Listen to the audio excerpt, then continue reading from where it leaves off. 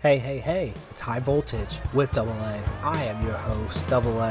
Hopefully everyone's taking care of themselves. Hopefully everyone's doing well because obviously, as you can tell, I don't sound too great. Yeah, I'm a little bit sick. I've been sick for the past, few days, and I know it sounds like it. You guys gotta deal with it. I'm sorry about that.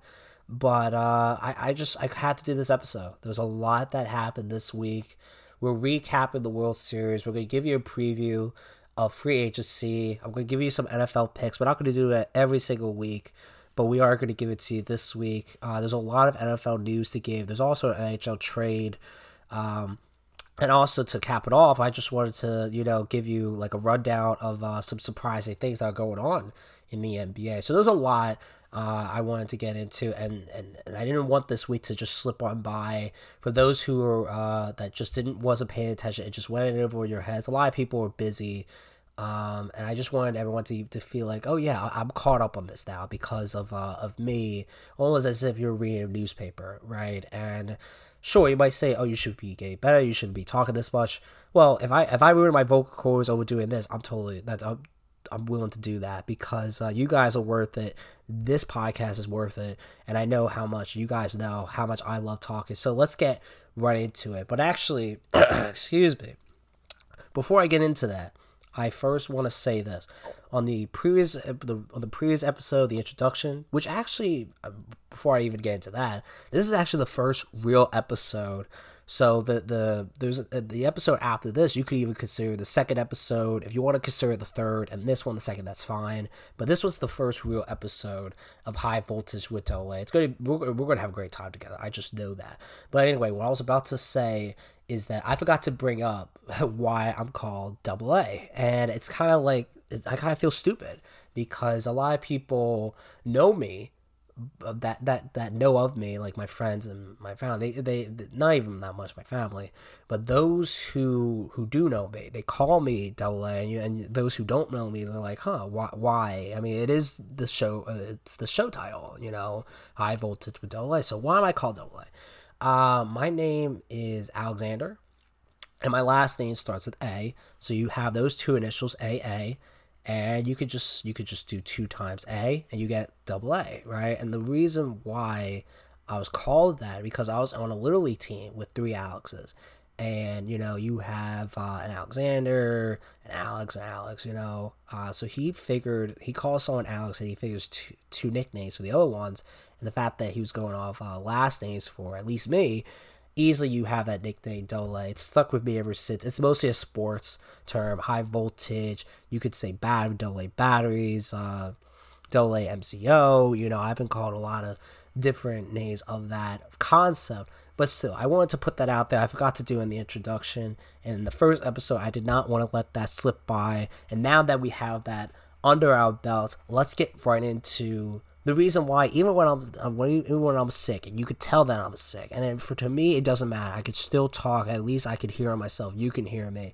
The reason why I want to bring this up is because of the World Series. The World Season, the postseason is over. The baseball season is over. The World Series is to the Atlanta Braves. Congratulations to them, playing a heck of a series. Never giving up. This is a team that was below 500 all the way up into the beginning of August 6th, I think it was, and they just kept believing, like that was a great team. They just were just so hampered with injuries, and Marcell Ozuna, you got Acuna, Mike Soroka, Travis d'Arnaud was hurt for a period of time. You had, and the outfield was decimated. So they got and one of the this might go down in history. The trade deadline and having that contribute for the rest of the way after acquiring them. Eddie Rosario, Adam Duvall, Jock Pearson, Jorge Soler, who won the World Series MVP. But either way, I'm not here to talk about the Braves and the entire MLB season. I might just do that in the fantasy baseball recapping every player that we should recognize, and might bring up a few team headlines. But either way, let's talk about the postseason, all right? What happened that led to the Atlanta Braves winning? Okay. So obviously they won their division, so we're not going to talk about them in the first topic here, which is the wild card. The wild card was the Dodgers versus the Cardinals and a classic Yankees versus Boston. So it was predictable that the home team won. Like, that's basically my recap of it. The Cardinals made a change of manager after they lost to the Dodgers. The Yankees, they almost did. So I think Aaron Boone, this is his last season. I don't see the Yankees winning. Like, there's just so many good teams out there, and they keep trying to win, and it just doesn't happen. I'm wondering if that's a culture thing, right? I'm wondering if it's just something that's just not in their DNA, not yet. So I don't know. I like, the Yankees are one of the winningest franchises in all sports, right? But they just haven't looked like it since their 3 consecutive championships in the early 2000s and in late 90s. Like, they only won 1, I think, right? If I remember correctly, it was mostly dominated by the Red Sox. And that's got to hurt, ever since 2004, it's got to hurt watching them win, and you only won once. So I'm telling you, man, both teams' futures look bleak. The Cardinals with their new manager, and also, what's going to happen with Wainwright, with Yadier Molina. They're going to retire soon. Are they really a team that's going to compete against the top of the crop? And then the Yankees, right, which we just described. So, I mean, on paper, the Yankees look really good, but they just haven't performed that in the playoffs. And you just have to ask yourself, are we kidding ourselves by believing in the Yankees? I think we are. And then we got the division series, which it's just so sad. Like, Tampa Bay, the White Sox, the Brewers, they just did not come out to play. The Red Sox, Astros, and Braves, they came to play. And I have to admit, Milwaukee, they always fool us. Every single year, they fool us, okay? So I'm not too surprised about them. The pitching came through, the hitting not so much. Christian Yelich has to get right. Something's wrong with him. Ever since that contract was given to him, something's been wrong with that guy. The White Sox, second straight year being ousted basically in the first round. You wanted to say the wild card series, that could be the first round. They weren't in the wild card series, but still, this was their first round of postseason baseball, and they were ousted. I'm wondering, is that just because Tony La Russa's first year, right? Like, a manager might need some time to develop and get used to the playoffs and get used to this squad. I'm not sure, but someone needs them, and maybe it's just the fact that they face Houston, right? Like, I mean, Houston, I'm not surprised, went to the World Series. A friend of mine asked me, who you think is going to go and win the World Series. I'm like, I don't know. I mean, you can make an argument for each of these teams, like no one really stands out to me. And I just said, for the heck of it, just Houston, right? So it might just been a little bit bad luck that they faced Oakland last year, then they face Houston this year, but I expect a whole lot more from them, at least a Game 5 or actually winning against the Astros, and that didn't happen. So, I don't know, man. I'm just really, really disappointed by them, disappointed by the Brewers and the Rays. They won the first game. They didn't win anything else since. That's a huge letdown, and I just can't believe it, right? But there's a whole lot of promise for them. Milwaukee, you could say there's some promise, don't get me wrong. With the White Sox, there's definitely some promise. There's a lot of questions involved of their free agent Carlos Rendon, which we will get into. But then also you have the Rays, in which 2 guys in their rotation, Ryan Yarbrough or Michael Walker had ERAs over 5, and they were in the rotation and had the most innings of any pitcher. They should be fine. They should be fine. But again, I always ask myself, are they, with their analytics, good enough to actually win the whole thing? Because analytics are good for so long, right? You can do it for a long period of time, but postseason is divided up in small parts. You got the wild card 1 game, division series best of 5, the championship series, World Series best of 7. That's small. That's small sample sizes for them. So I'm just like, I don't think so. I really, really just don't think so. You just gotta have some stars. You gotta get some good guys like the Yankees do, but you need a good blend of analytics, and they mostly are just full of free agent players. The Rays are just mostly analytical players, and I know they trade for Nelson Cruz, but still not a lot. So I'm really down the Rays. And then again, Braves, Astros, Red Sox, we will talk about them in the championship series, but we did not even get into my favorite series, Giants Dodgers, and it lived up to the hype. It really did. Went to Game 5. It was close throughout, and I absolutely loved every bit of it, right? Dave Roberts did a good job here. Gabe Happer first time in the playoffs. I feel like he did good too. But I'm telling you, man, it was just one team was better than the other, and the Giants, unfortunately, I think it's the storybook season came to an end, and I don't think it's gonna happen. Buster Posey's retiring. He had a great career. He's all Famer. But now you're dealing with guys who are now a year older and probably have the best remaining season in them that they left out on the field in 2021. I don't think they're going to do that again. So the pitcher was really good, and they got a lot of free agents. That's the problem, right? They got Gosman, who's going to be a free agent. McGee, I think he's going to be. Fafani, Alex Wood's going to be. They got to sign a lot of guys. They might have a lot of room to sign these guys, money-wise, but I'm not sure they're going to replicate that kind of season. So they might still be in it, depending on what they do in the offseason, but I'm telling you, man, I'm not sure. I don't think so. And then the Dodgers are always going to be right there in the thick of things with their money and with their farm system. And that's the thing, the Giants don't have a great farm system. So that was, again, a great series. If you want to check that out, I don't even mind rewatching it.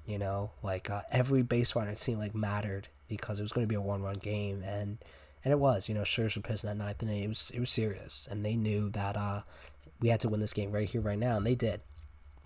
And getting them to the championship series, which was the next thing we're about to talk about. The offense and clutchness were the name of the game. So with the Dodgers and Braves series, Braves were just more clutch, right?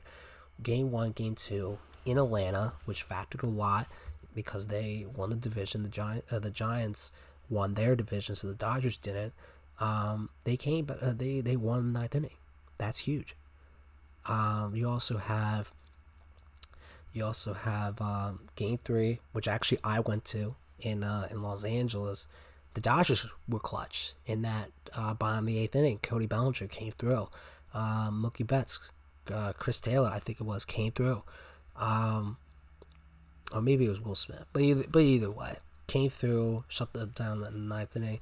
But then the Braves just kept piling it on, against Walker Buehler, Game 4. And it was just 3-1. You're like, I can't believe that the Braves might do it to the Dodgers again, even though the Dodgers came back from 3-1, same series in 2020. You still can't believe that the Braves were up 3-1, and they closed them out Game 6, which was also pretty clutch of Ian Anderson, I think it was, in the hands of Max Fried struggled a little bit in that series, and also a little bit in the World Series, but still, the Braves were very clutch. Great moves by Snicker, which he also did in the World Series.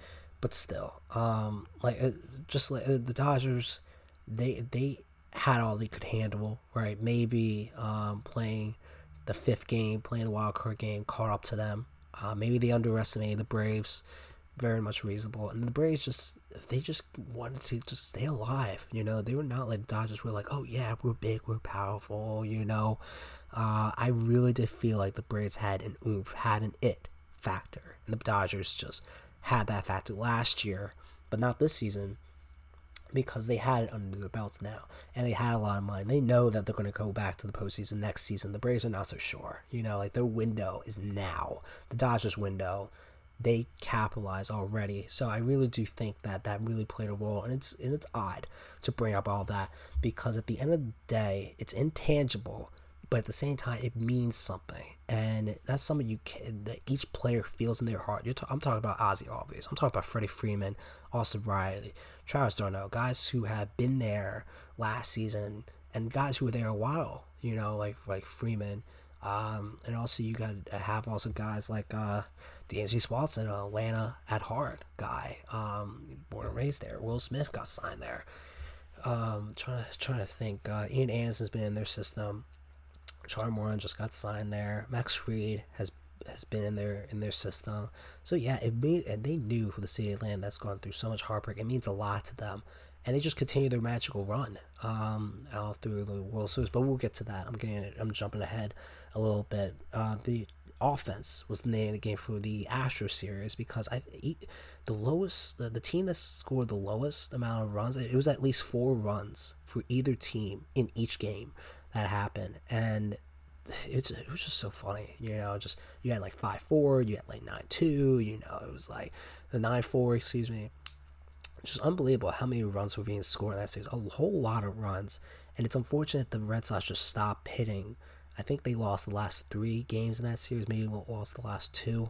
I forget it was 2-1 or 2-2. But still, at the end of the day, Houston was just the better team. I'm not surprised about that. I'm actually surprised the Red Sox got as far as they did. Because going into the season, I'm like, I don't know about their pitching. I don't know about their bullpen. They didn't win their division, but they were second. Right? They hosted the wild card game against New York, and I was very surprised about that. I thought the Yankees or the Blue Jays were going to be second. The fact that they were better than both just surprised me. So, heck of a season by Alex Correa and the Red Sox. Just proving all doubters wrong, and they're going to be back there. Definitely, I think they're going to be around the division series, somewhere along those lines. Next season, you'll see. They still got some good talent. It's all about, again, free agency looms large. And then the Astros have a lot of question marks in free agency, but we will get into that after I'm done talking about the World Series. So speaking of that, the World Series, I'll tell you, man, it was great. It was a great series. I stuck around to see, I think every except one. Maybe I saw a little bit of the one I watched the least. But they just finished their magical run, Atlanta, and I really just loved it. I had Houston winning that series. Like I said, I had them winning the World Series, and I'm like, Atlanta, I just can't believe what I'm seeing. They're in the World Series. They beat the Dodgers, beat the Brewers, 2 teams that were supposed to beat them. Because sure, the Braves had home field in the championship series. Milwaukee had home field in the division series.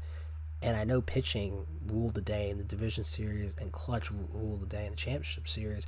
But the Braves here were just, it was a matter of who dealt with their bullpen better. And that was the Braves, right? The Braves pitched better because game 1, the bullpen, well, I know the starting pitching didn't do them any favors, Houston. But still, I really do think that Atlanta just did everything a little bit better than Houston did, and the little things matter. And then you could also say this: they did it for Charlie Morton. Charlie Morton went out there, broken leg, struck out a guy, and I really think they rallied around him because he hasn't won a World Series. He was close with Tampa. Oh, actually, excuse me, he did win with the 2017 Astros. He was the guy that got the last out. But other than that, winning for him because of what he put himself out there. He put himself out there through injury, and you just have to. And also, they did it for Acuna. They did it for Soroka. I'm not sure how they feel about Marcell Ozuna, but they could have still done it for him too. He was there last season. He was a great hitter for their team last postseason. But they could have done it for Snicker, and they could have done it for their bench coach. I heard that they have a lot of respect for that guy. So again, like I said, I'm really happy for this Braves team. I really am, and the city deserves it. The front office deserves it. The GM, his first championship, Alex Anthopoulos. Can't even say the last name. I'm also Greek. Also, maybe it's because I'm sick and I don't even feel like pronouncing names right. But anyway, at the end of the day, just bullpen moves were the name of whoever was going to do it better was going to win. You also had, just the Braves just came to play. Houston's been there before. Maybe Houston underestimated them. Houston's I thought Houston might have. Their motivation could have been, oh yeah, Correa's going to be a free agent. This is the last time we're going to. Gurriel's also going to be a free agent. We got to do it before the core breaks up. The band is done, but it didn't. And also you have the injuries, right? McCullers not there. Greinke did start for them, but he wasn't his typical Greinke. Justin Verlander been out for the season, right? Luis Garcia, unfortunately, was just not himself. Urquidy was good, right? But Valdez was just not himself. And then, the bullpen was decent, but not great. So I really do feel bad for Dusty Baker. He still has not won a championship. He's been to 2 World Series. He's over 2, with the other one being the 2002 Giants, with Barry Bonds losing to Troy Glaus and the Los Angeles of Anaheim Angels. And I'm just like, if I'm want Houston to win, I'm happy that they didn't, but I would have said it's for Dusty, because he's one of the best managers to ever to be in the game, and hopefully he can win one soon. I really hope that he can. But yeah, so that's the World Series, that's the postseason. That's my take on it, and on that we go to free agency, at least the preview of it. And I know that the CBA could cause a strike between either the owners or the players or both, and I know it looms large, but this is still one of the biggest free agency classes in recent memory and maybe of all time. So I just wanted to run down a lot of names that you should be aware of, because I really do think that if you're someone who doesn't really want to watch a lot of basketball or football, and you like negotiating, you like drama, you like rumors, hearing and following MLB free agency is the place for you. And if you know a little bit about baseball, you're going to hear a lot of these names. You're going to feel like you know some of these guys, and they're big time players, right? These are guys who some would even be considered as stars, superstars, decent, or I would just say great. Majority of them are great players.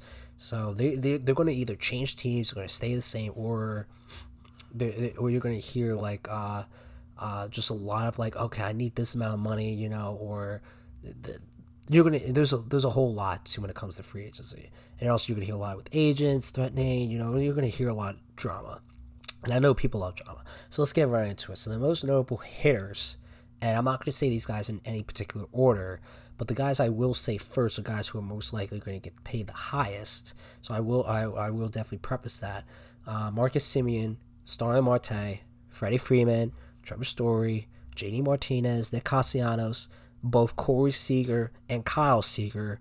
Kyle's not going to get a whole lot of money, but still I had to mention Corey first, and he definitely is going to get a lot of money. Chris Bryant, Carlos Correa definitely made himself a whole lot of money, and he has always been known as a postseason hitter. He continued that this past postseason. Javier Baez, Charlie Blackmon, Nelson Cruz, Kyle Schwarber, Anthony Rizzo, Eddie Rosario, also Jorge Soler. Both of them made a whole lot of money, going from a bad situation in the AL Central, going to the Braves and performing as well as they did in the playoffs. They definitely had earned themselves a lot of money, because it's not that we remember what they did over the entire season, it's what you did en route to winning a championship, and they definitely were part of that, especially Soler winning the World Series MVP and Eddie Rosario winning the NLCS MVP. Mark Hanna, Chris Taylor, Tommy Pham, which actually reminds me, Bob Melvin is the new manager of the Padres, going from Oakland to San Diego. Definitely an upgrade over Tingler. Just a little bit confused about, the Oakland exercised their option on Melvin, and he was still able to interview with them, still able to be signed by them. I was just a little bit confused about that, and maybe I'm missing something. But still, I forgot to mention that he is the new manager of the San Diego Padres, of time fans could be former team. And then you also have Eduardo Escobar, Yuri Gurriel, Michael Conforto. Hopefully he puts it together. He still has a whole lot of untapped potential. He just needs to stay healthy. Brandon Belt. And now with the pitchers, you have Max Scherzer, Robbie Ray, Carlos Rendon, Clayton Kershaw, Justin Verlander, Kelly Jansen, all elite guys right there. Like, you could put a great staff and then closer when it comes to those guys. Like, that's just, I know Verlander didn't pitch the entire season, and Clayton Kershaw was a bit hurt, but still, that is an absolute elite group of guys right there, and I cannot wait to see how much they sign for and who they sign for. Like, again, I would definitely say that the teams that need these kind of guys, or great guy, is teams that are in playoff droughts right now, or vastly disappointing, like Los Angeles, the Angels, the Mariners, the Phillies, teams that need to make a big splash. And those are a few guys right there that those kinds of teams need to be looking at and say like, if we have money, we gotta go spend it on those guys because they don't come about this often. Like, I'm kind of surprised with all the hitters I just said and the pitchers that I'm about to say. Like, it's such a coincidence how it's either the drafts that align with each other of how these players are all available at the same time, or you have guys like Nelson Cruz where, just a bunch of 1 year, 2 year contracts, and now they're up around this time. Just a whole bunch of talent available at this time. It's a little bit surprising to me, but of course, everything happens for a reason. So we continue on here. Kevin Gausman, Marcus Stroman, Craig Kimbrell, Anthony Desfani, Vasil Iglesias, Mark Melanson, Alex Wood, John Gray. Then you get Noah Syndergaard, Zach Greinke, Kasicki, Corey Kluber, Taviano from the Red Sox, Joe Kelly. A bunch of good names, great guys if they're healthy on that list. So you got a bunch of hitters, bunch of pitchers, and a lot of money is going to be doled out. But again, it's all a matter of, is the CBA in the way of that? So I definitely will say again, if you are looking for something to follow and you like drama and you like transactions, you like negotiating, you like hearing, oh, he's bound for this team, no, he's going to be going to this team, or watch out for this sleeper team. Free agency of MLB is the place for you this offseason. Keep your ears and eyes attached to it, because I know for a fact that you're going to love it. There's just, what is there not to like, right? So, again, a lot of great talent in there, a lot of great drama going to be there, and you're going to be kicking yourself if you miss out on it. So, with that being said, let's get into the next topic, transition into, because again, we got a lot of things to get into in this beautiful episode, and that is the NFL picks. So, I'm not going to do this every single week, but why not? Right? I might as well just get into a little bit about what I think about each team and the situation itself. Hopefully, I'm not going to take too long because, like I said, we have a lot to get into. So, we have Houston versus Miami. Now, if Tyrod Taylor plays in this game, I'm thinking that I might actually go the other way. Right now, the way that it is, I'm not sure if Tyrod's going to play. Miami, of course, is the safer pick. They're favored by 5.5 points. I mean, that's my pick. But if Tyrod plays, I actually wouldn't mind, first of all, taking the points for Houston. I actually wouldn't mind even going with Houston if you can make more money that way. And again, I'm not a betting guy. I said that in the introduction. But I will definitely say this. I like Tyrod, and I like what he did in the first 2 games. And you don't know, could they have actually beat Cleveland if he stayed healthy, because he was knocked out in the second game. So, I don't know. Maybe I have too much faith in Tyrod Taylor. And you don't know what he's going to look like when he comes back. That's definitely true, too. But at the same time, Miami's lost so many games. I mean, I think both of them are riding the same losing streak. Like, they both won in week 1 and have lost since, which is very surprising for Miami. But still, they're favored by 5.5 points. I'm thinking Miami. But again, Tyrod Taylor throws a wrench in those things, so definitely take that into account. Patriots are favored by 3.5 points in Carolina. I'm actually going with Carolina with this one. Now, you could call me stupid. You could call me, Sam Darnold, which I'm not. I'm not a big fan of Sam Darnold. But the fact that Christian McCaffrey is bound to come back, he might rejuvenate that locker room. He might, rejuvenate the bench and, get the crowd back into it, because they got to really start winning games. If they are really serious about getting to the playoffs and with the actual wild card, they really need to get things going. And I think his presence could do that. He's healthy, and I think he should stay healthy, could do that. It's the first game back, and the Patriots, coming off a great win against the Chargers. I mean, they're carrying some momentum, but still, it's a road game for them. It's a home game for Carolina. I think they're still a fair team. And I wouldn't be surprised if they win by, a point or 2. I really don't. So, call me crazy, but I'm going with Carolina in that one. Buffalo, Jacksonville, I mean, just two opposite stories here. Buffalo, a great team, great franchise. They're favored by 14.5 points. I mean, come on. Josh Allen and the boys going to take care of business. They always do. I know they struggle a little bit against Miami, but then, second half, they just basically blew the doors open. Everything came together in that second half, and they always find a way. It just seems like this could be their season with the Chiefs struggling a little bit. They might even have to face them in the playoffs. But with Jacksonville, just one win, They really crumbled against Seattle. Geno Smith in Seattle. I know they're the home team, but still, I would not even take the points here. I can't trust Overmine. I can't trust Trevor Lawrence right now. Just too young, too inexperienced, both of them. And the team, still they were rebuilding mode. So don't overthink it. I'll go with Buffalo, no question. And then you also have Minnesota against Baltimore, to which, don't get me wrong, I'm a little bit skeptical with Baltimore in terms of like how far they go in the playoffs, but they're a great regular season team. Absolutely a great team. They might have a great winning percentage in the last 2-3 years in the regular season thanks to Lamar and their defense. I'm not a big Kirk Cousins guy. Ravens are at home. They're favored by 6. I'll take Baltimore. And they also, they lost to the Cowboys at home versus Cowboys the backup quarterback Cooper Rush. So the fact that they're on the road, Baltimore coming off a bye, don't even overthink this one either. It's Baltimore. New Orleans versus Atlanta. So I heard that Trevor Siemian is starting this one. He looked good against Tampa. The fact that Sean Payton is going with him over Taysom, and Taysom Hill should be back and healthy. Favored by 6 points. I'm not a big guy when it comes to liking the Falcons. I would definitely roll with the Saints. They have a better defense, better running game. Just who do you know? And I know Kamara, and I know Mark Ingram. Michael Thomas, unfortunately, out for the year. I'm going to mention that again in a little bit. But like I said, maybe they rally around Winston's injury and they just seal it. Maybe you should take the points for Atlanta, but still, I'm just worried about who's winning this game, and that's going to be New Orleans, even though they're on the road. The Raiders in New Jersey taking on the Giants. They've looked well, and they have the bye with their new coach. They beat Denver, they beat Philadelphia. They were favored by 3. I'll definitely that's pretty low. I'll take them. I'll take the -3. The Giants, Barkley's not gonna play this week, I don't think.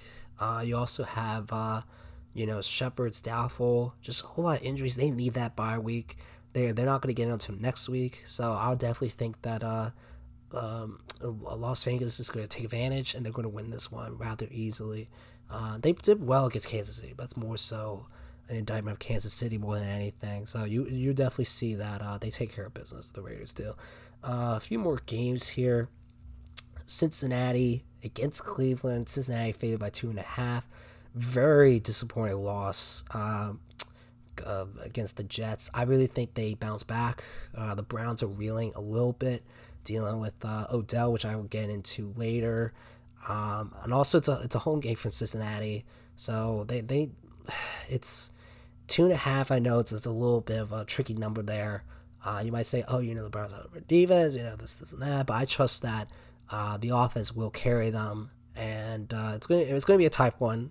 So maybe you think about the points if it goes up to 3 or 3.5, or if you really don't like Cincinnati.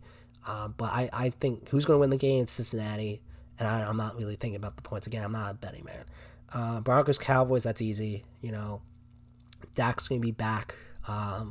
It's a home game for them, and Noah Fant's not going to be playing for Denver.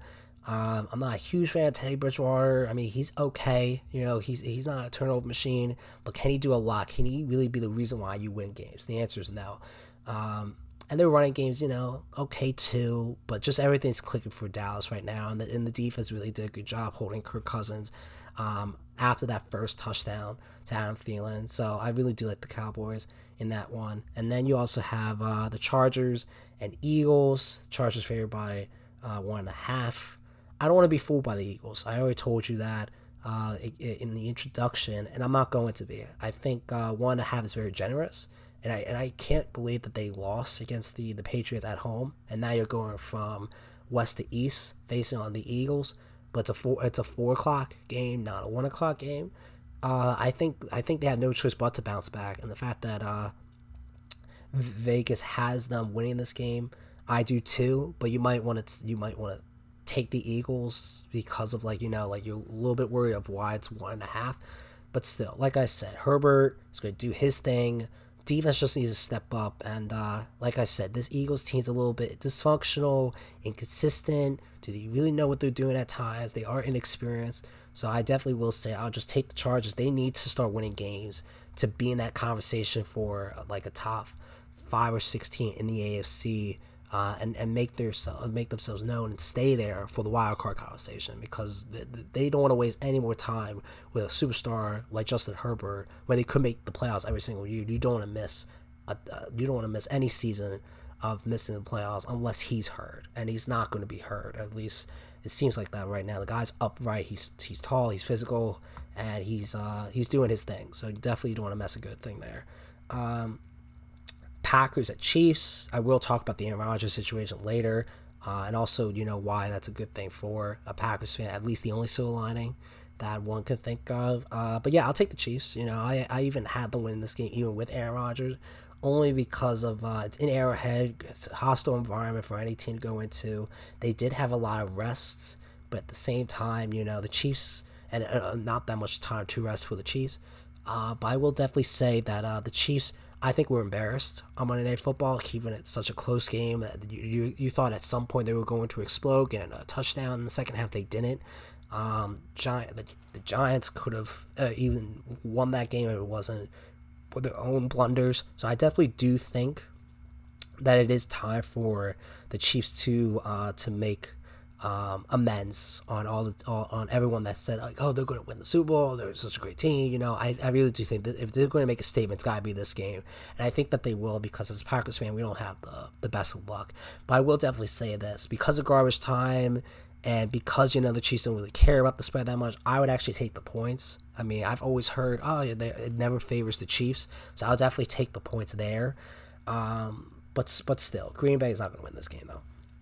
And then you have Cardinals at the 49ers. 49ers are actually favored in this one, -2. Kyler's questionable. I think he's going to play. I think he's going to be fine. A lot of rest for them. DeAndre, I'm not sure he's going to play. And AJ Green's on the COVID reserve. But they still have Rondale Moore, Zach Ertz, Christian Kirk. Probably even someone else could just step up for them. They always and also Emmons is a wide receiver if you think of it, with James Conner being the actual running of the backs. I think the Cardinals are just a better team. I think they're starting to have a better defense. I know Watt's out for the year, but still the 49ers have just been injury play. The secondary has been, hasn't been there in recent years. I really would take the Cardinals, even though they're on the road. They gotta come back in some way. That was a brutal way to lose a game. And everyone watching you, Thursday Night Football, the undefeated season's gone. You gotta find a way to make yourselves and make everyone else forget that. And it's your divisional rival. You got to win within the division. And also, you got to keep your head up high. And you also got to find a way to keep yourself in the midst of the number 1 seed, with the Packers, Cowboys, Buccaneers all being right there, and the Rams being right there. So you also want to be fighting against the Rams and not having to take a second loss when the games you're supposed to. And this is a game that they are supposed to. And for the 49ers, I don't like Jimmy Garoppolo that much. And they just been weary at times. Like, that was a weird game that they played last week in Chicago. So I'd rather take a team that I know of and feel good about with that, with the Cardinals, and just feeling good with that. And then you also have the Rams against the Titans, Sunday Night Football. Rams are favored by 7. Derrick Henry out for all the season. I'm not surprised about that number. I would take the -7. I'll take the Rams. They're the home team, and I just see them continue rolling. Keep doing their thing. I mean, Tennessee might put up a fight a little bit, but they improved. Von Miller, I'm going to get into that too. They have a good defense already anyway. Offense is going to keep going, and there's nothing much more to say, right? Tennessee's got to be a little bit reeling. Maybe they readjust after this game. I know that, it's not the same team, and they're going to have to find their way in Week 10, not Week 9. So just take the Rams, no question in my mind. The last game is the Steelers versus the Bears, to which both these teams are weird. They're defensive-minded teams. One's an old quarterback, one's a younger quarterback. They just can't find a way to utilize their weapons properly. Like Allen Robinson and Chase Claypool, not being utilized in the way that they're supposed to be. The tight ends, could be utilized a bit more. But either way, the Steelers are favored by 6.5. I trust the Steelers as an organization, as a coach, Mike Tomlin. I like the guy. I've always liked him. And I'll definitely say that, this just might not be the Bears' year. And the Steelers, they might not have any choice but to try to go for it one last time before Big Ben retires and try to make the playoffs. This is a game that you got to think about. What are games that we're supposed to win? And this is a game that I would definitely say they are supposed to win. So I'll definitely just go with the more conservative, the most fair pick, and I'll go with the Steelers. High Voltage with Double A. We'll be right back. And that is your NFL picks right there. Again, like I said, I'm not great at predicting. I'm also not a betting man, so I don't keep up with the odds and all those kind of metrics, whatever. But like I said, just hopefully I give you a little bit of perspective. Hopefully I get you a gauge for this Sunday and Monday, and hopefully you can get something out of it. Whether it's winning, making you feel good, making you feel, or just getting you a little bit more informed about each of these teams. Because like I said, I try to be well versed as much as possible for every sport. So definitely, hopefully, you get that, and we got to move on to educate you, inform you a little bit more of what you might have missed this week. Because one reason why I wanted to do this as my second episode is the fact that a lot happened this week, and unfortunately, it gets started with some really tragic and horrible news that the Raiders released Henry Ruggs because he was involved in a DUI accident to which it killed someone, and now he's facing 2 to 20 years in prison. So I absolutely don't blame the Raiders at all for releasing him. They're looking for someone who could replace him. Brian Edwards is probably the guy that could step up. Keon Drake could also step up. But also, I just want to send my condolences out to the families of the victim. It's a horrible situation, and hopefully just we can all take something from this that just kind of like with the Tiger Woods thing, don't rush, right? It's okay to be late than to, get into an accident. In this case, I'm never going to put myself in this situation because I told you guys before, I don't drink, I don't do drugs. That's one reason why, because if my judgment is impaired, then unfortunately I would have a bad judgment in determining whether I should drive or not. And maybe Ruggs made the same mistake, and hopefully he becomes a better man from it. But we could still become a better person from hearing this story, and hopefully just have it in our minds, because it's just so sad, and it's unfortunate that a situation like this, and I'm saying all that based on a sports story because this happens. I don't want to maybe every day, but the point is I don't want to get into even more horrible stuff. But the point is that sports is a way for us to learn, for us to grow, and this story, hopefully, there's a silver lining to it, and hopefully, when it comes to your typical ordinary person, that you could definitely take away something along those lines from a story like this. But like I said, we gotta keep moving here. There's a lot to go forward on, and that's with the NFL trade deadline. Von Miller is the biggest name that got moved. There wasn't really that much else that happened. Zach Ertz happened a while ago, him getting traded to the Cardinals. Von Miller, I think, is a good fit for the Rams. If he's still under contract for beyond this season, then of course I think it's a good deal, because you don't want to just trade a second and a third rounder for someone that's just going to be there for 8 games. You want him to contribute now and a little bit later. To it, sure, he is declining.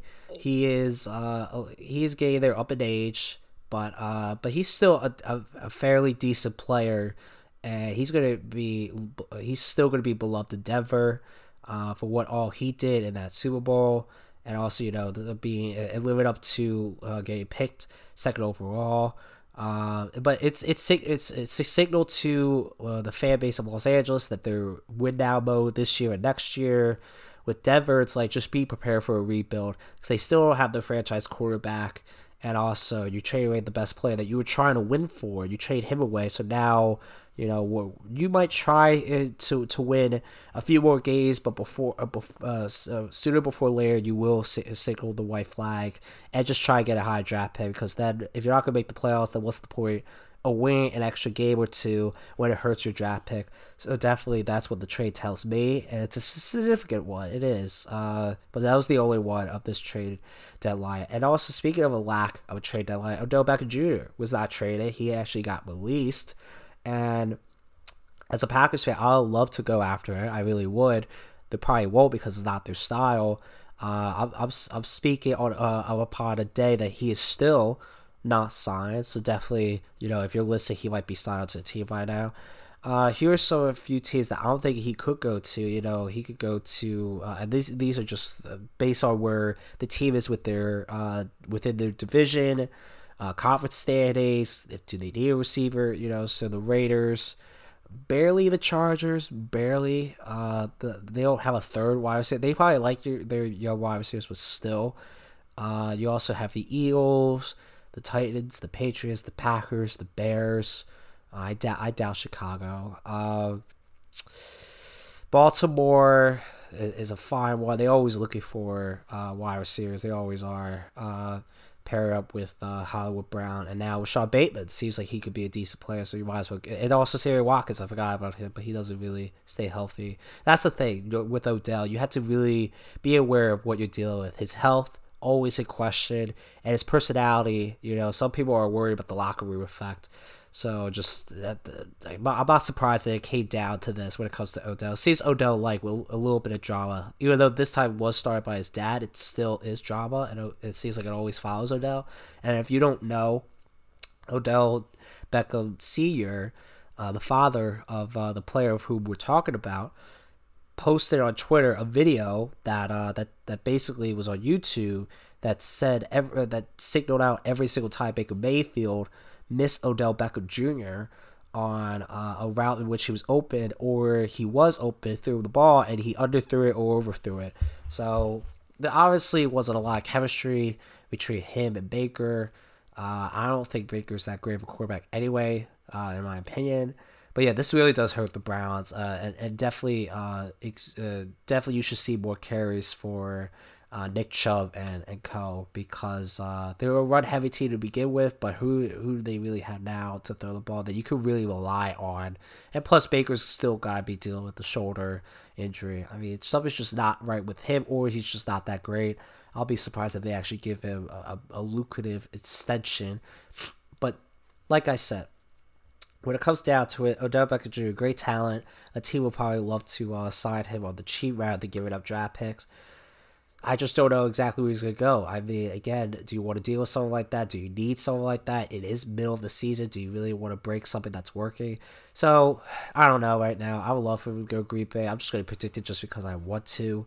But there probably is a team out there that I'm not thinking of that could definitely. I mean, the Saints are the ones I wanted to trade for, and maybe they're definitely a team, because Michael Thomas, who the next time I'm about to talk about, is out for the season. So definitely that is a fit there. It's very unfortunate for Michael Thomas. I mean, I even thought he was going to come back by this point, and he had a setback. I'm not sure if it's the same ankle, different ankle, I don't know. But yeah, very unfortunate that he's going to be out for this season, and it could very well be a silver lining when it comes to Odell potentially going there. So we'll see with all that, and what happens with the Saints, because they just lost James Winston for the season. Taysom Hill, I think he's going to be back in time to start. So the Saints, not a lot of good happening for the Saints, and just let's keep our eyes open. If Odell is still not signed past this Sunday, which would be the 7th of November, in case you are still listening past that. The next thing is still with NFL. There's a lot of NFL news. Aaron Rodgers. Aaron Rodgers was tested positive for COVID-19, and a lot of people say that he's not vaccinated. The NFL's concerned him not vaccinated. He said he was immunized. It's a weird situation. I mean, I think he got an alternative treatment. Didn't want to get the vaccine, but probably did his own research. I didn't know there was an alternative treatment. I really didn't know. And people are going off about how he deceived them, whatever. I don't know about all that. I mean, if you want to take it at, like, if someone doesn't say vaccinated and instead use a different wording, that's very much questionable anyway in the beginning, and people just took him at his word. And also the fact that it is very questionable about, he was supposed to wear his mask, he did it, especially inside the press conferences. I saw some of those press conferences, and I mean, I just assumed that he was. I never knew about this immunized answer, and I'm talking about me as a Packers fan. But here's the aftermath of all that. Take that as you will. Just try to give you some context, some background, some info, in case you had no idea about this story, because it was breaking news when it occurred. I forget if it was Wednesday or Thursday, but still. The aftermath for me, and I actually, it's bad timing, because this was a winnable game against Kansas City, and now, of course, they're 7.5 point favorites. But I will definitely say that now it really gives me some tape nationally. I don't care about preseason games, on whether or not Jordan Love can be the guy, right? Because they draft this guy. They didn't draft him to be a backup. They drafted him to be a starting quarterback someday. And I think if Aaron Rodgers is still going to be your quarterback, you should trade away Jordan Love. I mean, I know that's not the issue that was brought up at hand. There was a lot more issues when it comes to Aaron Rodgers and the Green Bay's front office. But still, I want to see Jordan Love. I really do. Now, I want to see him against, a Lions team or Jacksonville or the Eagles, because Kansas City, don't get me wrong, Kansas City doesn't have a great defense, but he's really going to have a lot of pressure to put up some points. And you might say, well, Kansas City will only put up 20 against New York. Sure they did. But I know with Green Bay's defense, they're probably going to allow more than that, maybe even double. The fact of the matter is that Kansas City is going to bounce back. They'll go into it at some point. And with Green Bay's luck, I wouldn't be surprised it would be this week. It's in Arrowhead. Not good, not great in terms of Green Bay. So, again, like I said, not the best environment for Jordan Love, but at the same time, we can definitely see who he is. And are you big time? Right, this is your moment. This could be your only start, as far as I know. Maybe you become Josh Rosen, where you get a start, you don't get a lot of opportunity, and boom, you're in practice squads. Who are you? Who is Jordan Love of Utah State? Who is this guy? It's time for me and everyone who saw this draft pick, was surprised about this draft pick, should have been a wide receiver. I would have loved for them to get Brandon Ayuk of that same draft, and unfortunately, he keeps being the doghouse for Kyle Shanahan. But the point is that I want to see this guy play. I really do. Again, I know this might affect the standings. It might cost them a second loss. They are riding a big time winning streak, and them being Arizona did not surprise me. But at the same time, again, it might cost them a game, but it will say a lot about who Jordan Love is, and is he capable of taking the Green Bay Packers, because this is a game that they need. It's a game that they need. They have the Rams right there, the Cardinals right there, the Cowboys are right there, the Buccaneers are right there. They do need to win this game. And sure, Kansas City does too. I'm not saying that they don't. A lot of teams need to win this week. But without Aaron Rodgers, you do have Devontae Adams back. How are those throws going to be? You do have Lazard back. Tonyan's going to be out for the year, but that's okay. Scantling is going to be back. How you utilize Aaron Jones? How are you at calling plays? I really want to see all that. And so if I am able to watch this game, I'm very intrigued by this game. And if the Packers do in fact win this game, I am going to be surprised about that, because like I said, the Cardinals got like 7-0 against 6-1. I wasn't surprised if the Packers won. The fact of the matter is, Aaron Rodgers has dealt with much worse in terms of dealing. Well, actually, I should say this is one of the worser, dealing with just not even Lazard, Scantling, Adams. He did have Tonyan, but I've definitely seen it work his magic. And with that game, not surprised. But again, you don't have to. You're dealing with this guy, and it's all about trust. Do you trust in Jordan Love? And if they trust him, he was sure as hell trust them. And maybe we could definitely see a good ball game. So I'm definitely looking forward to that. And the last two things, as I transition into NBA, the first I want to bring up, though, is NHL. Jack Eichel got traded away from Buffalo to Las Vegas. A very good deal for them. And you could even say a good deal for Buffalo, because his stock was just going down and going down and going down over the issue of the team had final say over what surgery he gets. But Eichel wanted a different option. He wanted to get the disc replacement. The Sabres wanted to get fusion surgery. I'm not sure if there's any clause in any of the CBAs that have something like that. Like the fact that the player doesn't have that much of a say in terms of what surgery they get, going to their own doctors and know their own bodies, kind of surprises me. But at the end of the day, it kind of works out. He's in a better organization in terms of they made the playoffs each of the seasons that they've been a franchise. And Buffalo, I don't think they ever made the playoffs with him, so but unfortunately, he's going to get the surgery now. They're not going to have him for most of the season, but he will be back. And if they make the playoffs, in which I think they will, the Golden Knights, he will contribute, and he definitely will be fresh. He'll be ready to go. I think he would be motivated, maybe be a little bit vengeful. Buffalo's on to a good start, don't get me wrong, but I don't see that lasting for long.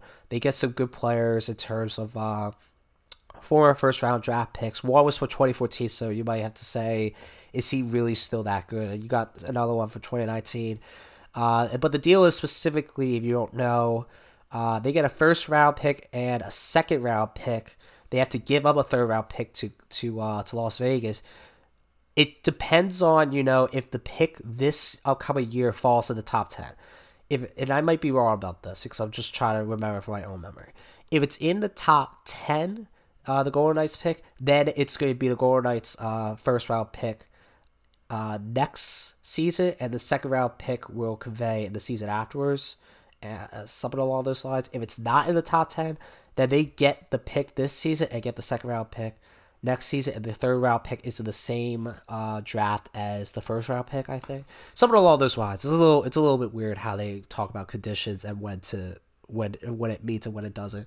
But the point is that the deal's done. Eichel's on his way out.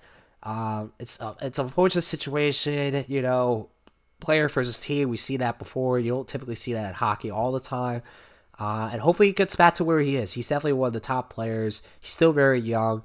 And definitely, I think now Vegas really has to superstar, or maybe kind of has a talent of a superstar, because you could definitely argue the fact that he's never been in the playoffs. Is he truly a superstar like Connor McDavid, for example, or really in his prime, Sidney Crosby?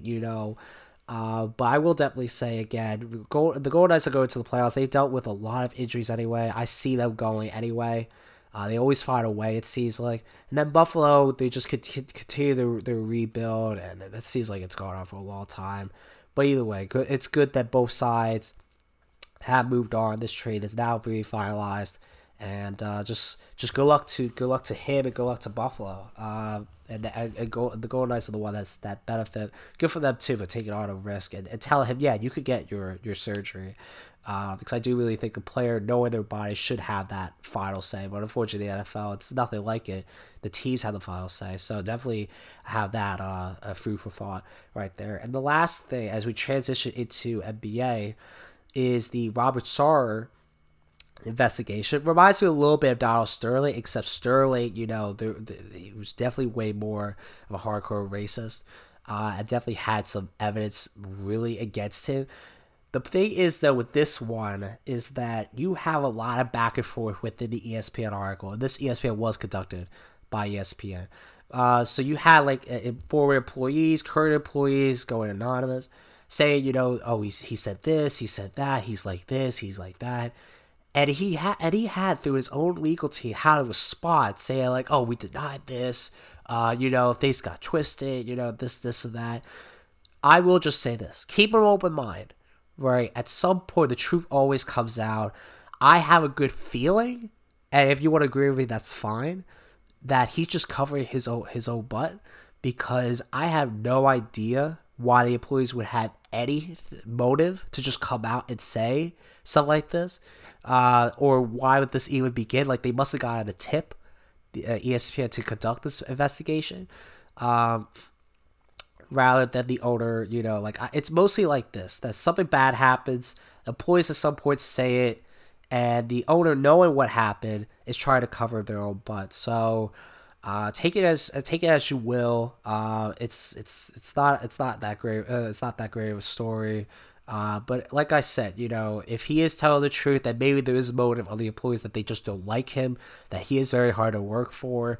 You never know in terms of why people say things the way that they do, or when it comes to the owner, like there was definitely reason for him to lie. He's got his own reputation and a brand to save, which is himself and his basketball team. So you could definitely, just keep. If you want to have your own opinion now, that's fine. But I'm more so willing to wait. I have a good feeling of what it is, but a feeling is not logic. And right now, there's definitely you have logic on both sides of why one side can be right and the other side can be right. So definitely just hold off when it comes to concluding your own opinion. At least that's my own opinion on that. The last thing I wanted to bring up, and a lot of great stuff in this episode, just trying to recap baseball, trying to, bring you up to speed in terms of a lot with football, the one hockey trade, and of course, the NFL picks. Got to end it on a good note, and that's something we haven't really talked about yet, and that's basketball. The basketball season got started, and I'm just kind of like, might as well just give you a few surprising starts to the season, whether that's a player or team. I probably don't have the records up in front of me, but still, if you go out of your way and you see like, oh wow, yeah, I didn't expect this team to do good or this player to do good, I definitely do think that you're going to be as surprised I am, considering of where they've been either last year or a few seasons down the road, or maybe where they were drafted, et cetera, et cetera. Anyway, the first player I wanted to play is Miles Bridges. The guy's been unbelievable. Charlotte they were on a good start. I think they came back down to earth a little bit. But they definitely, they have a lot of depth on their team. You got LaMelo, obviously, Gordon Hayward, obviously. You also have PJ Washington, Miles Plumlee they brought in. They also have Terry Rozier. They have McDaniels. So I'll probably miss a few people too. But Miles Bridges is the one that's lead in points, and it's kind of like unbelievable. He's like averaging, almost like 26 or 27, something like that. And I never saw him as a scorer. I never did. But it really does seem like that the guy is on another level. And hopefully, if it continues, he will get his first All-Star nod. And he's a guy that just didn't seem like an All-Star to me. So definitely keep your eye out on him. And it seems like that's only bound to continue. If you're playing fantasy basketball, I would not sell yet. Maybe he's a sell-high candidate. But at the same time, like I said, something's growing in Charlotte. And I want to keep my close eye on it because there wasn't that much good when it comes to anything in Charlotte during the Kevin Walker days.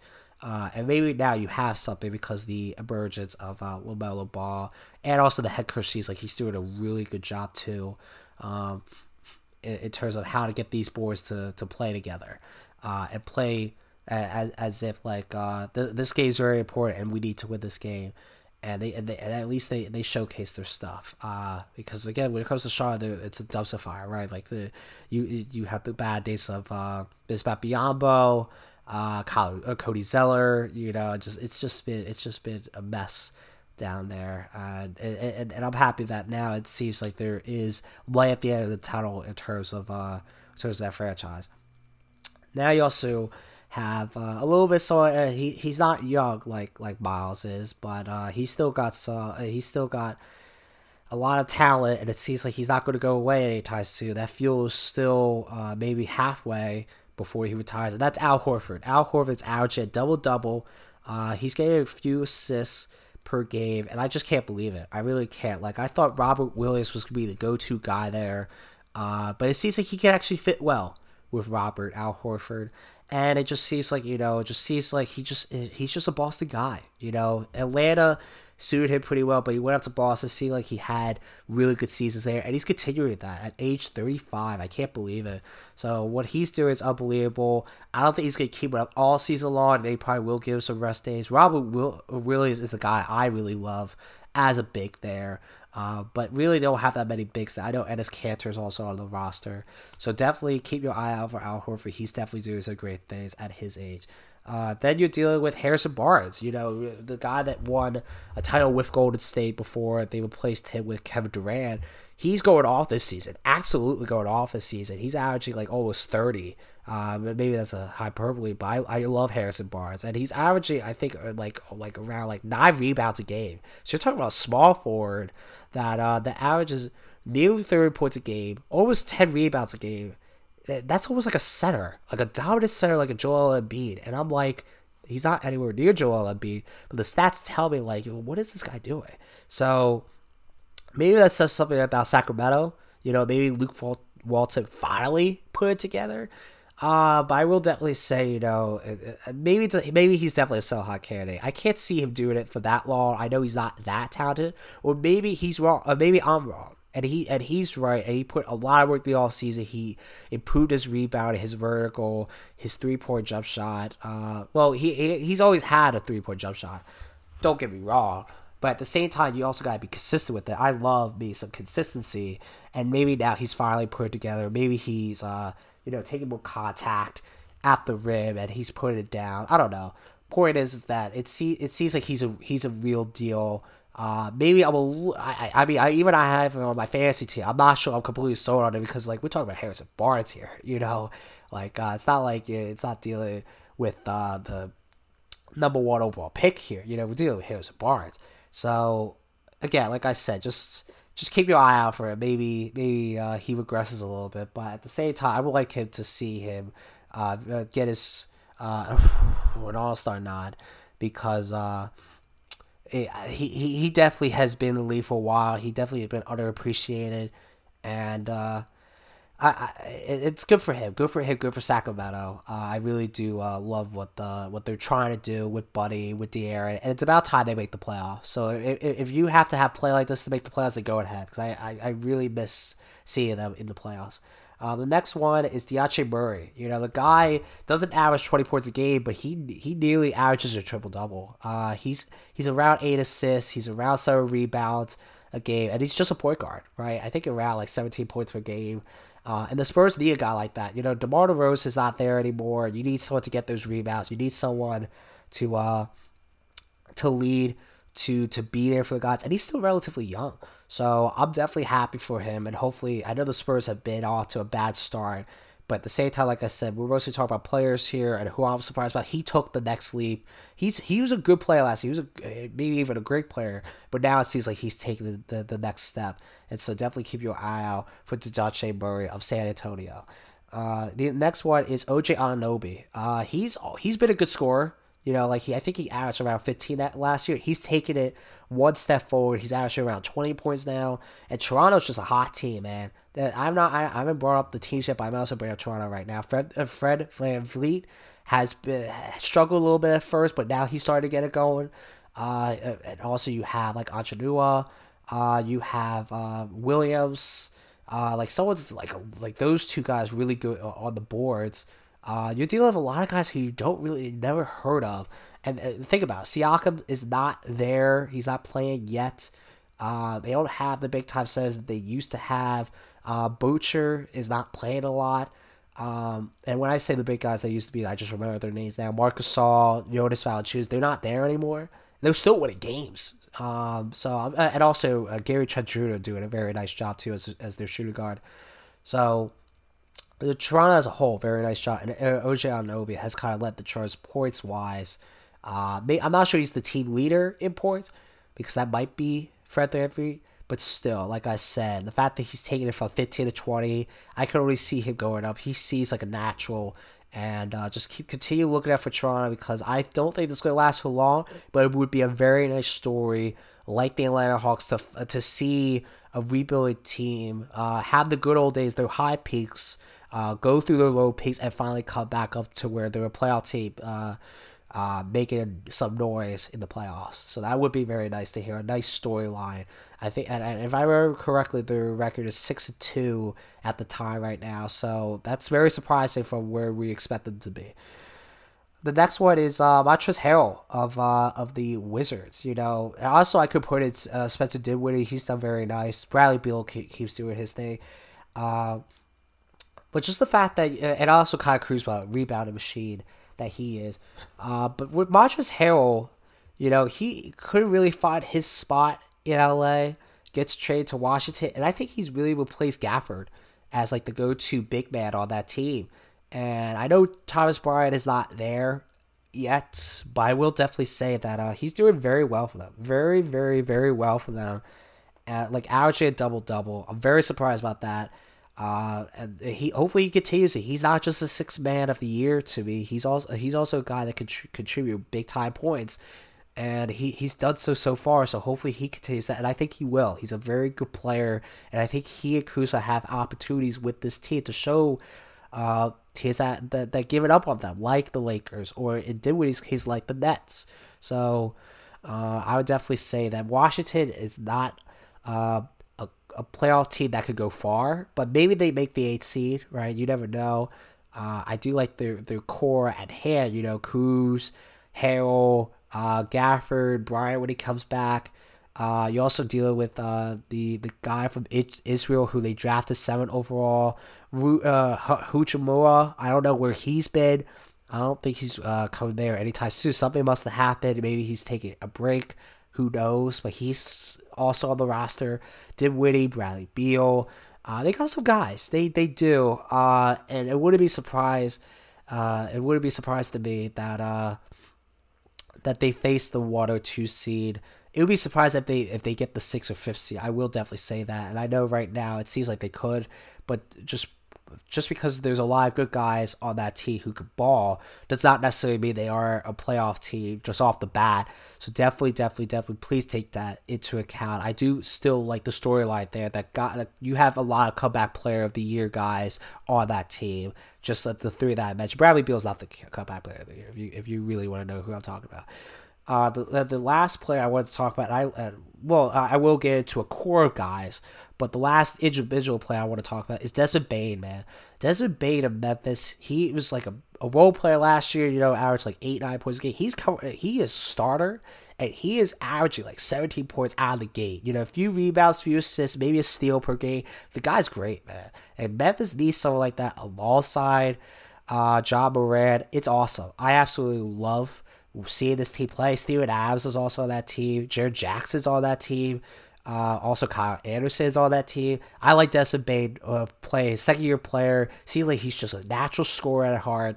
And I just love seeing the guy just get... He hasn't gotten 20 points since his first game, but he keeps getting at least 15, 16 every single game. And he's not giving up anytime soon. And he gets a lot of three-pointers. So I love seeing this guy play. And it just came out of nowhere. Who was Desmond Bane?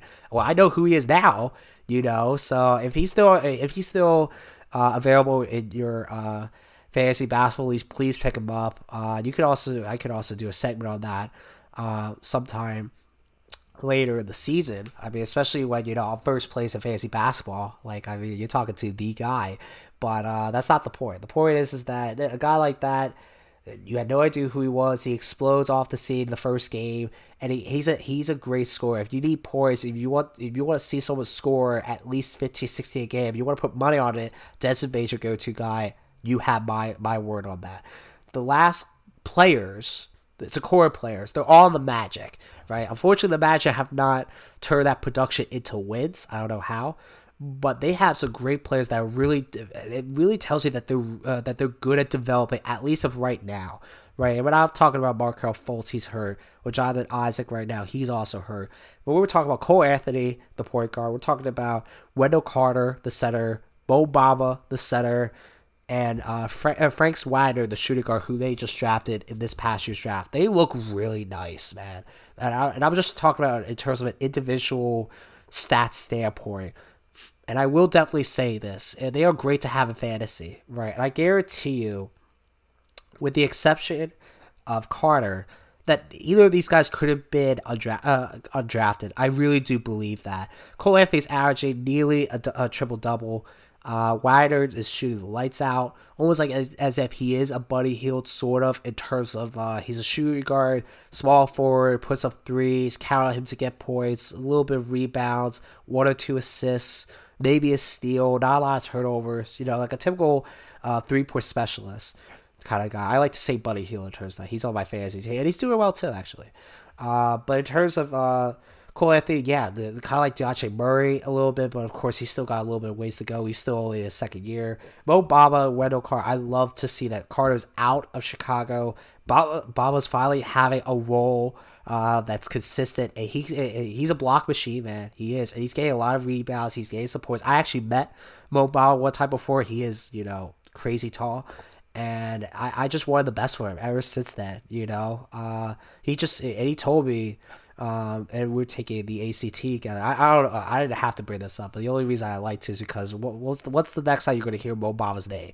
You know, like, you don't hear a lot from Orlando that much. But what he told me was that like my friends were with me, you know, taking this ACT test. He's like, "Oh, is that Mo Bama?" Like, and I had no idea who he was because I don't follow high school basketball, and he was like one of the top recruits out there. And he was like, "Oh yeah, that looks like it." I'm like, I walk over to him, and I'm like, "Are you a basketball player?" He's like, "Yeah, I am." Like, "What kind of player you are?" And he's like, "Oh, I'm a small forward. You know, you could think of me as a Kevin Durant, 3-point shooter. You know, I'm all over the place." I'm like, "Huh." Well, I mean, you could seem like you could play center. He's like, you think, you know, so. I'm telling you, man, the guy, he was just, you know, trying to have fun with it. You know, he clearly knew I was ignorant about the whole thing, and maybe I should have followed high school basketball, and I still don't. I don't even follow high school baseball for what that, or even high school football. I don't even follow that much college sports anyway. But the point is, I could get off track with a lot of things. But the point is that I really do like this core. And just keep your eye out for them. You know, maybe you want to trade for their fantasy, that's fine. But I really do think that this team could be something a year or two from now. So watch out for them next season. You could turn your blind eye to that. That's fine. I dare you to do that. But I will definitely say this: you will regret it. I think this team could be something. Now, are they championship worthy? Probably not. You probably do need a veteran, a good leader, a guy who you could go to the last few minutes of the game. Okay. But you need at least a good roster, good depth, a good core. This could definitely be it. So definitely keep your eye out for them. And then when it comes to the teams, you know, I brought up the Raptors already. So Chicago, which I actually am not surprised about. You know, you get Lonzo Ball, you get DeMar DeRozan. You already had Zach LaVine there. You already have Vucevic there. You still have a lot of good depth. You know, you have Kobe White, he's not playing right now. Alex Caruso, they also got. They unfortunately, Patrick Williams out for the season. They got some players. They do. They have a decent roster there, and I really do think that they could potentially be a 4 or 5 seed in the Eastern Conference. So they definitely showed their, and they were like 4-0. They lost their first game by 1 point. I would definitely think that this is definitely a time where I believe, and I'm starting to believe in them. You should too. Like, this is definitely a team that no one should be surprised about their start. The Grizzlies not. I already talked about them a little bit. Also a good start. I would definitely love to see them make the playoffs, develop a little bit more, and see what else you could do to build around Ja Morant, because he needs more help in terms of star power. Right, the NBA is driven by star power.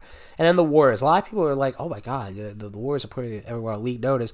No, I'm not surprised about this at all. Steph Curry, Draymond Green, Andrew Wiggins. I love those 3 players right there. You also have Jordan Poole. I liked him as a go-to scorer. They have a good depth. You know, they also, James Wiseman hasn't even played yet. They got some draft. They got some 2 draft picks in the top 14. I think it was this past year's draft. They got depth. They do, and also Nico Mannion could be a good addition for them. I'll definitely say this: the Warriors are not going away anytime soon. Get used to it, because I'm not Steph Curry wants to be back in the playoffs. He wants to make one last run, and I think he will. Does that mean he will get a ring? Not necessarily, but definitely. I just cannot believe how many people are actually surprised that the Warriors are 6-1, 7-1. You know, like, that does not surprise me at all. They have a good organization. They have a good culture, good coach, good players. Just a good blend of everything. So I just cannot believe that people are taken aback by this. Like, what are you talking about? Like, come on, give me a break. Anyway, that's it. A whole lot in there. Hopefully everyone enjoyed it. I know I sound a little bit sick. I'll just say this: deal with it. Because I really wanted to inform you guys, and I really wanted to give you a little bit of a taste in terms of what happened this week. And also, just a lot happened, and I need to get this in as soon as possible. And I definitely hope that, maybe there will be more weeks like this where you have a little bit of everything from each sport and giving it to you live as soon as possible. Like you're hearing this just not too long that I recorded this, and I know that's not going to happen too often. I hope it will happen a lot, but at the same time, you know, a lot of things have to go right. So again, hopefully you guys enjoy this episode. Hopefully you guys enjoy your day. For everybody listening, for everybody that whatever, you know, it's you're young, old, or this or that. Whether you're dealing with this or whether you're dealing with that. Again, I'm very blessed that you're on this podcast. Hopefully you continue listening. We got some great episodes. The next one is dealing with trade advice with the fantasy football trade deadline coming up. But until then, so long, and hopefully you enjoy that episode and enjoy what we do here, because it's going to be great. All right, until then, see ya.